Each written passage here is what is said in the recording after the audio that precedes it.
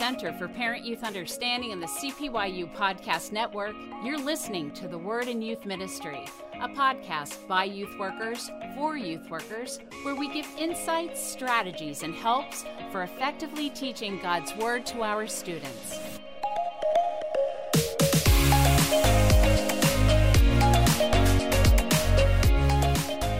Here we are on episode 26 of The Word in Youth Ministry. I'm Kyle. I'm the pastor of student ministry at Old North Church in Canfield, Ohio, and I'm here, as always, with my friends Linda and Matt. Linda, how are you doing today? I'm doing really well, Kyle. Well, we are The Word in Youth Ministry, and we're aiming to help equip and, just talk about how to use the Bible in youth ministry.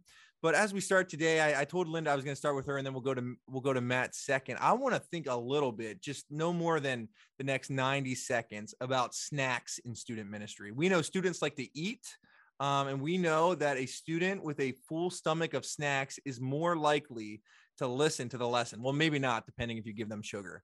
But the question of the day is, if you had a small group of students, let's just say 6 students, and you were going to give them a snack during the small group conversation. So this is not a full out meal. This is not catering. This is not Chick-fil-A. This is a snack.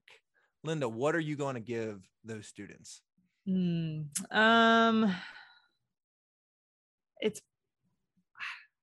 feel like it would probably be some sort of cookies or something. I don't want it to be something that's too noisy though. That's what, I don't want to go the chip route if we're trying to have good conversation. So some type of cookie? Yeah. I feel like that's what they want. Do you consider a brownie a cookie? No. Yeah, I think a cookie is a good answer. Generic cookie that you buy at a store, or one that you have someone make? If they were homemade, that would actually be awesome. We had someone in our church make us some molasses cookies a few weeks ago that the students really liked. Wow. They didn't know what molasses were though, so. But they ate them? Yes, they did. Matt, San Antonio, Texas, 6 students in a small group. You give them a snack. What are you going to give them? Well, besides my normal go-to of nerd ropes, no, this is going to be a cheating. This is going to be a cheating answer. S'mores, because that means that small group is happening outside around a campfire, which is the best place to do a small group. That is a great answer to the question. Have you ever done a small group around a campfire with s'mores? Yes, but very rarely. It's just when we do retreats and stuff like that. Yeah, that is a good setting. I think for me, I have every Wednesday night that we have youth group, the freshman boys are in my office. And if I'm able to, I go join the leader who's in there with them. And I have a mini fridge that has soda, or as they say in Northeast Ohio and Western Pennsylvania, pop here. And I some people say don't give them caffeine, but a freshman boy small group with some kids chugging Mountain Dew, others chugging whatever else is in there. It makes for a unique 30 minutes, and I haven't got any complaints from their parents at home yet. So it's amazing how much, you see which families don't let your kids have soda pop or Coke. Mm-hmm. I had this one student, and he's so great, but he would leave, he would always wear a hoodie in San Antonio, Texas, because he knew that there was going to be Dr. Pepper there. And he would leave with that hoodie, the front pouch, just full of Dr. Peppers. 5 Dr. Peppers on his way out that he would try to hide from us. That is awesome. I think, if anything, this conversation is good for our listeners, just to remind us that we are all in this together and that food is good. I know one of my kids was drinking an energy drink in my office during a small group, and they left the can. I have this little recyclable container in my office that I rarely use, but all the kids put their cans in there. And someone came in, they're like, "Did you just drink that energy drink?" I'm like, "No, some kid last night." But just thinking through, as we think about teaching the Bible to students here on episode 26, we're going to talk about a pretty weighty subject. We're talking about judging others, but just thinking that these conversations usually happen maybe with one student, but usually with several students, and usually around food in a church building, around a campfire, in a van while driving home from an amusement park in the summer when you have more time to spend with students. We just want to think about how we would teach the Bible. So today we're going to focus on Matthew 7, verses 1 to 6. This comes from the Sermon on the Mount, and we just want to remind our listeners that teaching the Bible looks different depending what setting we're in. We did previous episodes on teaching versus preaching versus small group discussions.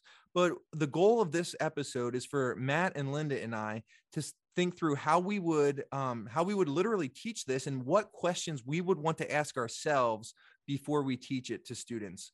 So Linda, why don't you read our passage, Matthew 7, 1-6, and then Matt's going to jump in with a little overview on the Sermon on the Mount for us.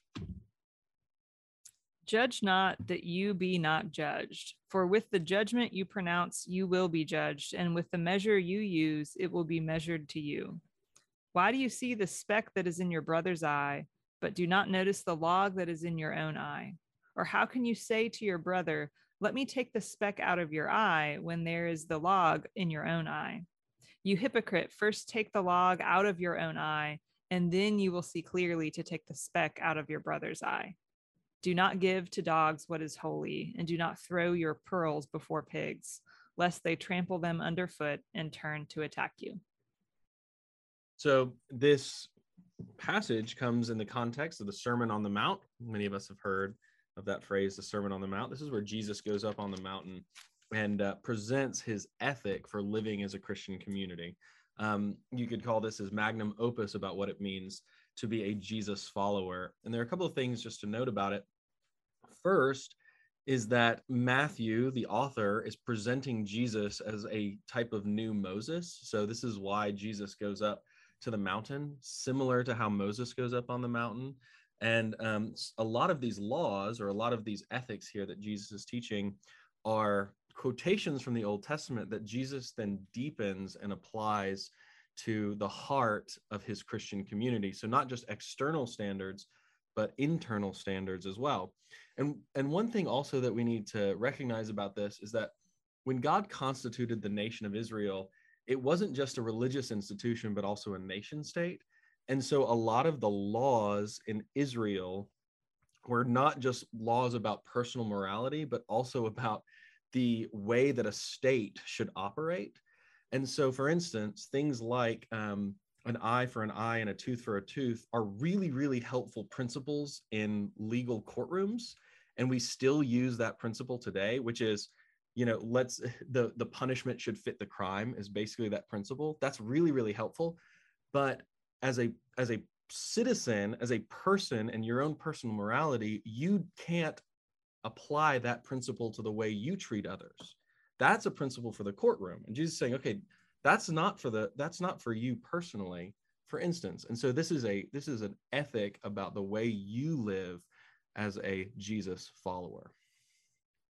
Matt, I think that's helpful because when we think of the Sermon on the Mount, I know I'm looking here in my ESV Student Study Bible, and starting in Matthew 5, where this starts, most Bibles that break down the sermon into different categories, there are just so many different titles. So looking here in mine, we see the Sermon on the Mount, and then the Beatitudes, salt and light, Christ came to fulfill the law, then anger, lust, divorce, goes on and on and on. And I think it's helpful, especially when we think about teaching students this, to teach an overview of where this comes from, because context is so important. I know I was looking at this passage earlier today and just digging in a little bit and thinking how when we think about context, part of what comes to mind when I look at this passage and think about it is just the context where we have around the word hypocrites. So when we get in there and it says in verse 4, or how can you say to your brother, let me take the speck out of your own eye when there is a log in your own eye, you hypocrite. And when I think about this, and what you're just teaching us, Matt, by talking about the sermon as a whole, is we need to look at context. One thing that comes to mind is how this isn't the first time that the word hypocrite comes up in the Sermon on the Mount. If we were to back up just a little bit, we see in in chapter 6, verse 2, talking about giving to the needy, it says, thus, when you give to the needy, sound no trumpet before you, as the hypocrites do. Or we see in chapter 6, verse 5, and when you pray, you must not be like the hypocrites, for they love to stand and pray in the synagogues and at the street corners, that they may be seen by others. Or we see yet again in chapter 6, in verse 16, and when you fast, do not look gloomy like the hypocrites, for they disfigure their faces that their fasting may be seen by others.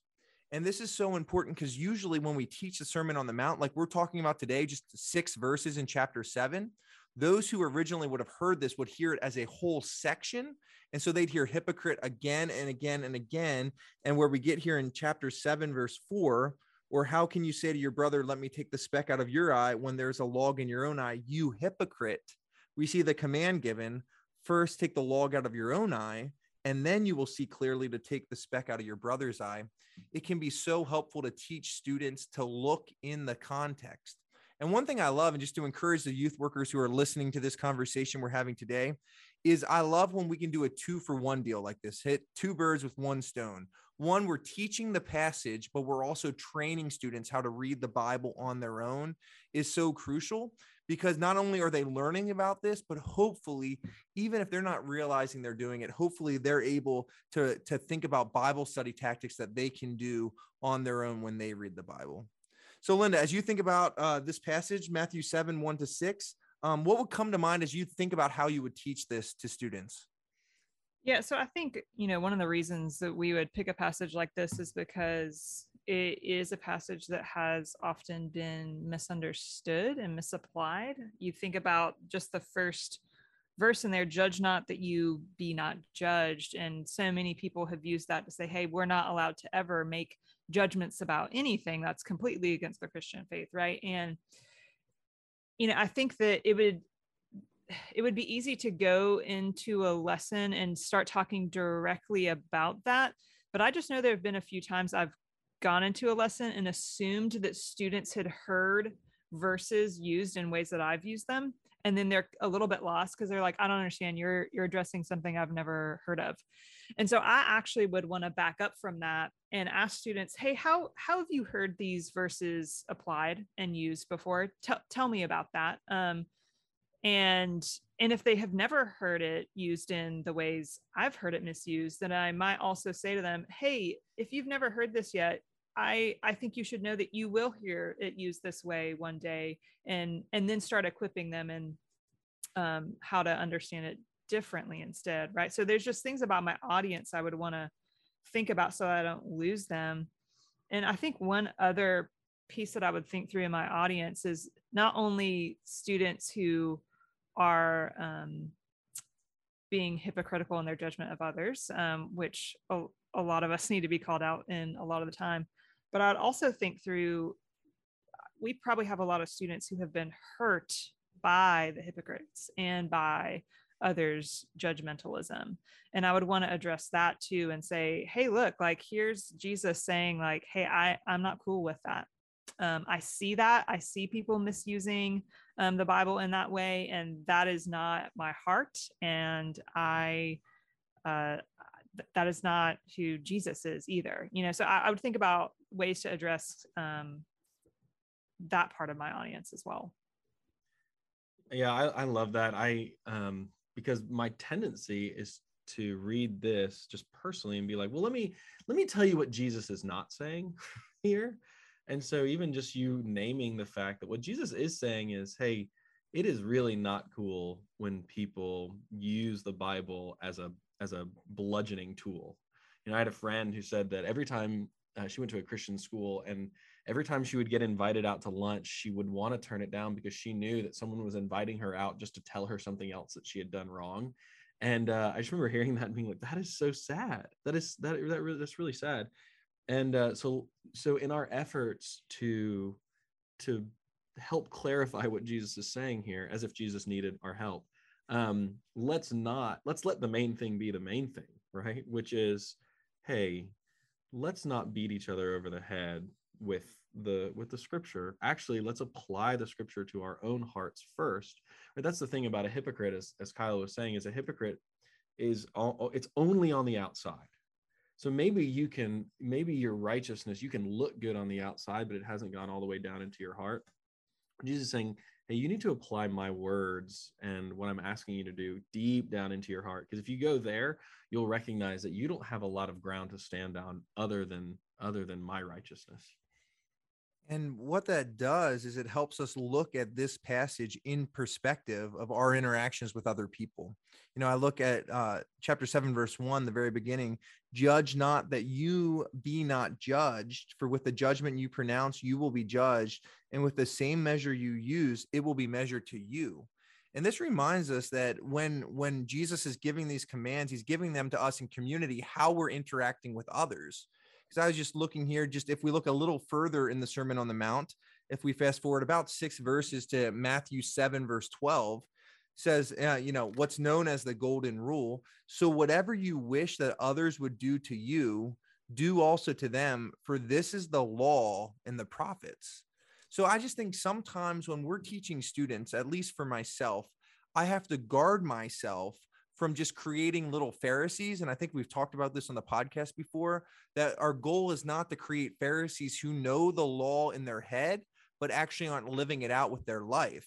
Because the worst, or one of the worst things we could do, is just fill the minds of our students with truth in a way where it's just an academic exercise. I know, like you just said, Matt, I think it's helpful because I imagine many of the people who are listening to this podcast have students in their youth group who go to Christian school. I know I have a bunch. I know Linda's church, there's a Christian school that meets in Linda's church. And what this can sometimes do, and we talked about this on the last episode that just came out, what this can sometimes do is it turns into an academic exercise where what Jesus is talking about here in Matthew chapter 7 and judging others is something that's seriously hard to do, right? Because we've all been hurt at times, or we've all looked at something that someone else is doing and wanted to judge. But what Jesus is commanding is it reminds us that the Creator, God, knows what's best for the creation people.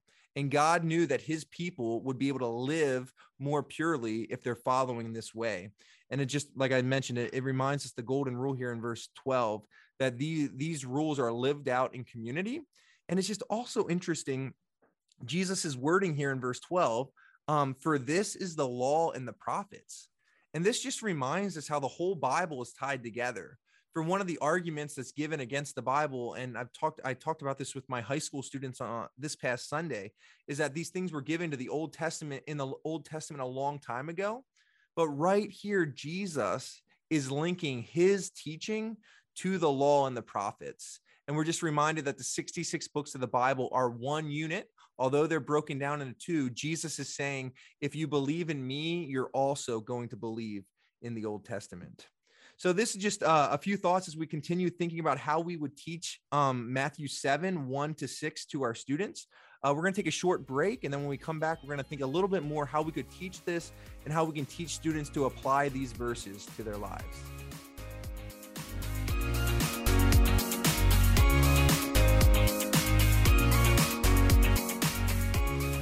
I often hear grandparents say how glad they are that they don't have to raise kids in today's world.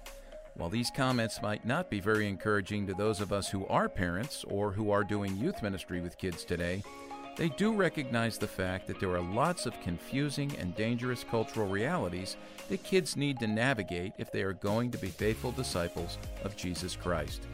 In an effort to provide parents and youth workers with an easy-to-use tool designed to help kids find their way through the choices they face in today's world, I've written a new little book that can be used individually or in small groups, A Student's Guide to Navigating Culture. It's the shortest book I've ever written, but it's the one I believe will have the greatest impact in terms of discipling the emerging generations. If you want to teach your kids how to live in today's culture while following God's will and way, check out this new little book, A Student's Guide to Navigating Culture. You can learn more and order copies at cpyu.org.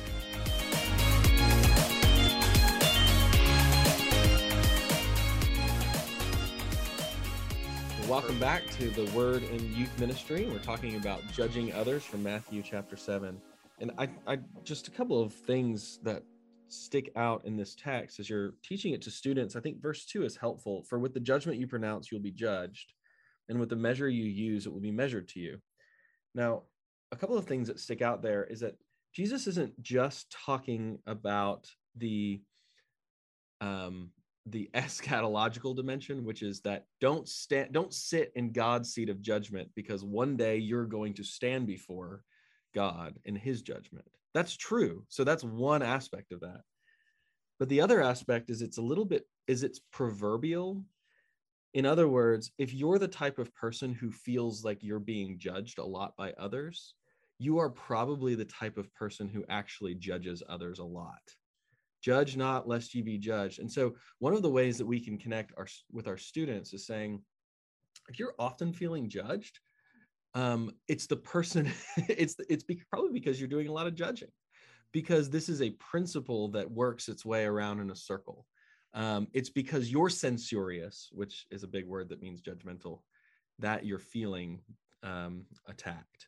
And so what does that say about us? That says that our identity is probably such that we are very, very, we're on very shaky ground with who we are, and we're not finding our identity in Christ Jesus, because we know that Jesus is the one who has been judged in our place. That is, there is no judgment that can ever stand against us anymore, because he's the one who has taken all of the judgments against us on the cross. If you're holding on to that and that's your identity, you actually are going to feel less and less judged by people. And that's going to actually help you not judge others either. So that's how you break the cycle of judgmentalism in your life. Yeah, Matt, that's great. And one of the things I wanted us to talk about, is the idea that the terminology of brothers comes up, right? So verse 3 and following, it talks about, why do you see the speck that is in your brother's eye, but you don't notice the log that's in your own? And how can you say to your brother, let me take the speck out of your eye?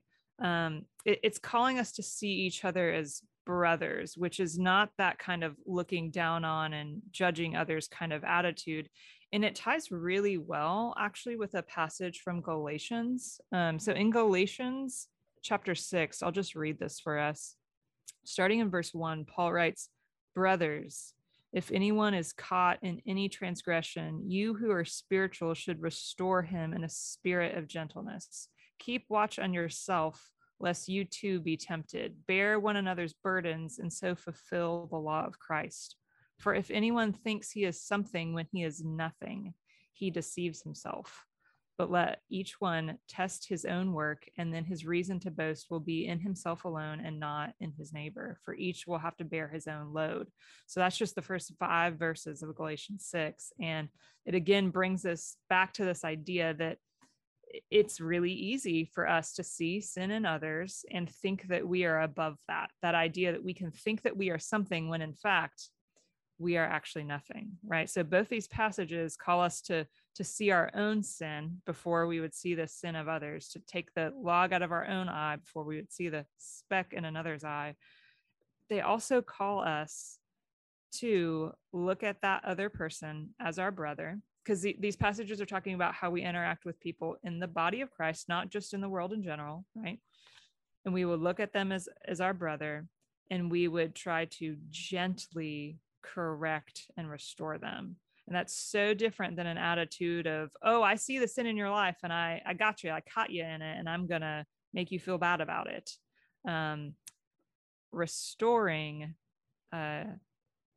is so different than that, right? There's a different kind of heart behind it.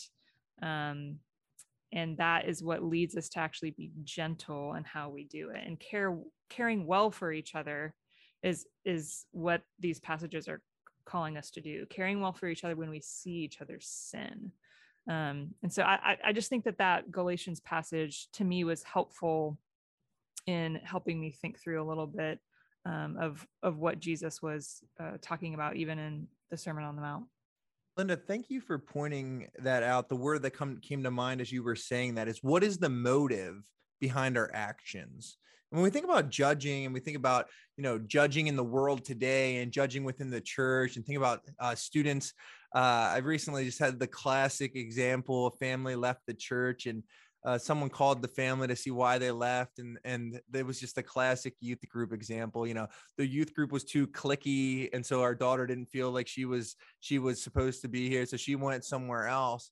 And just thinking about whether that is a valid excuse or not, students feel judged. And a lot of, I know my students here judge each other.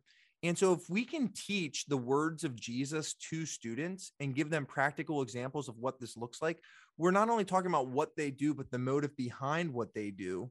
And I was just thinking about the notes here in the Student Study Bible says about these verses. However, only the person who feels grieved and humbled over his own sin is able to help remove the speck from others.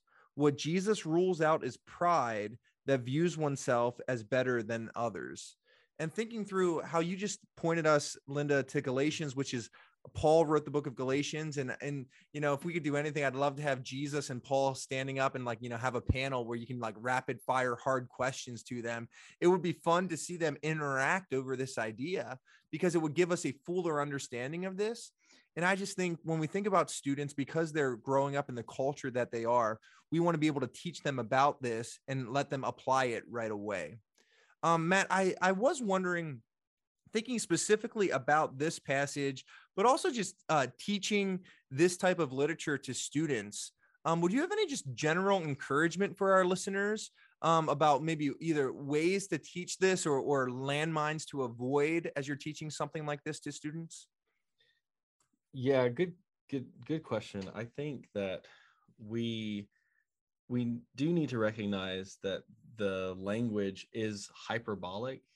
Jesus often will say things that are very catchy and he's driving home a point. But if we apply his language in a very wooden or literalistic way, that we're actually going to miss the point. So things, when Jesus says things like, you can't be my disciple unless you hate your father and mother and brother. But then he talks about love everywhere. And you're like, wait, I don't understand what he means. What he's trying to drive at, and, for instance, he's trying to drive at it's so important to love Jesus first that everything else feels like you're hating, the other people in your life. And in this way too, when he opens up with judge not lest you be judged, that's a very strong way of opening in order to get our attention and to really get us thinking about the way that we handle our relationships with others. And I think we've done a good job of in fleshing that out a little bit, that it doesn't mean that we should never practice discernment. In fact, that would be kind of silly. Jesus in this passage says, take the log out of your own eye so that you can take the speck out of your brother's. That is, like Linda was saying, that we should be able to help our brother and our sister in their growth in faith. And I also think it's important to note that the New Testament is full of judgment. There are a lot of times that Jesus talks about the hell of fire and he talks about being judged by God. And it's just something that we all as humans, not just Christians, but as humans need to recognize that the New Testament is full of the judgment, the justice of God. In fact, I would even say that there's more judgment in the New Testament than there is in the Old Testament. And but what that means is we actually see that judgment very clearly poured out on Jesus on the cross. And so the real question is am I finding refuge in the fact that Jesus was judged for me? And if you're doing that, you're going to actually learn how to be a person of grace and not of judgmentalism. Thanks for sharing that, Matt, because we always want to be, as we're teaching our students, we want to be pointing them to Jesus and these words of Jesus. Obviously, he said these words in Matthew 7. This is before he died on the cross, but it's reminding us of our need of a savior. And ultimately, our sinful judgment of others is pointing us to not only our need, but the fact that Jesus went to the cross to save us from our sins. So as we think about teaching this, I hope that you're encouraged. We would love to hear from you, maybe how you have taught this passage to others or other passages in the Bible that you would like us to discuss so that we can think through how we would teach them to students. You can send us an email at thewordinym@cpyu.org. That's thewordinym@cpyu.org. And again, we just ask that you like, share, and subscribe on whatever podcast platform you're currently listening with. This has been a fun conversation on Matthew 7, 1-6 on judging others. And we just hope that you're encouraged as we all continue to grow and by God's grace progress in how we teach the Bible to students. We'll talk to you next time.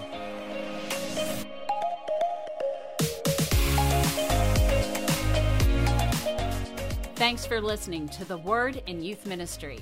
To learn more about CPYU and the resources mentioned on today's podcast, visit us online at cpyu.org.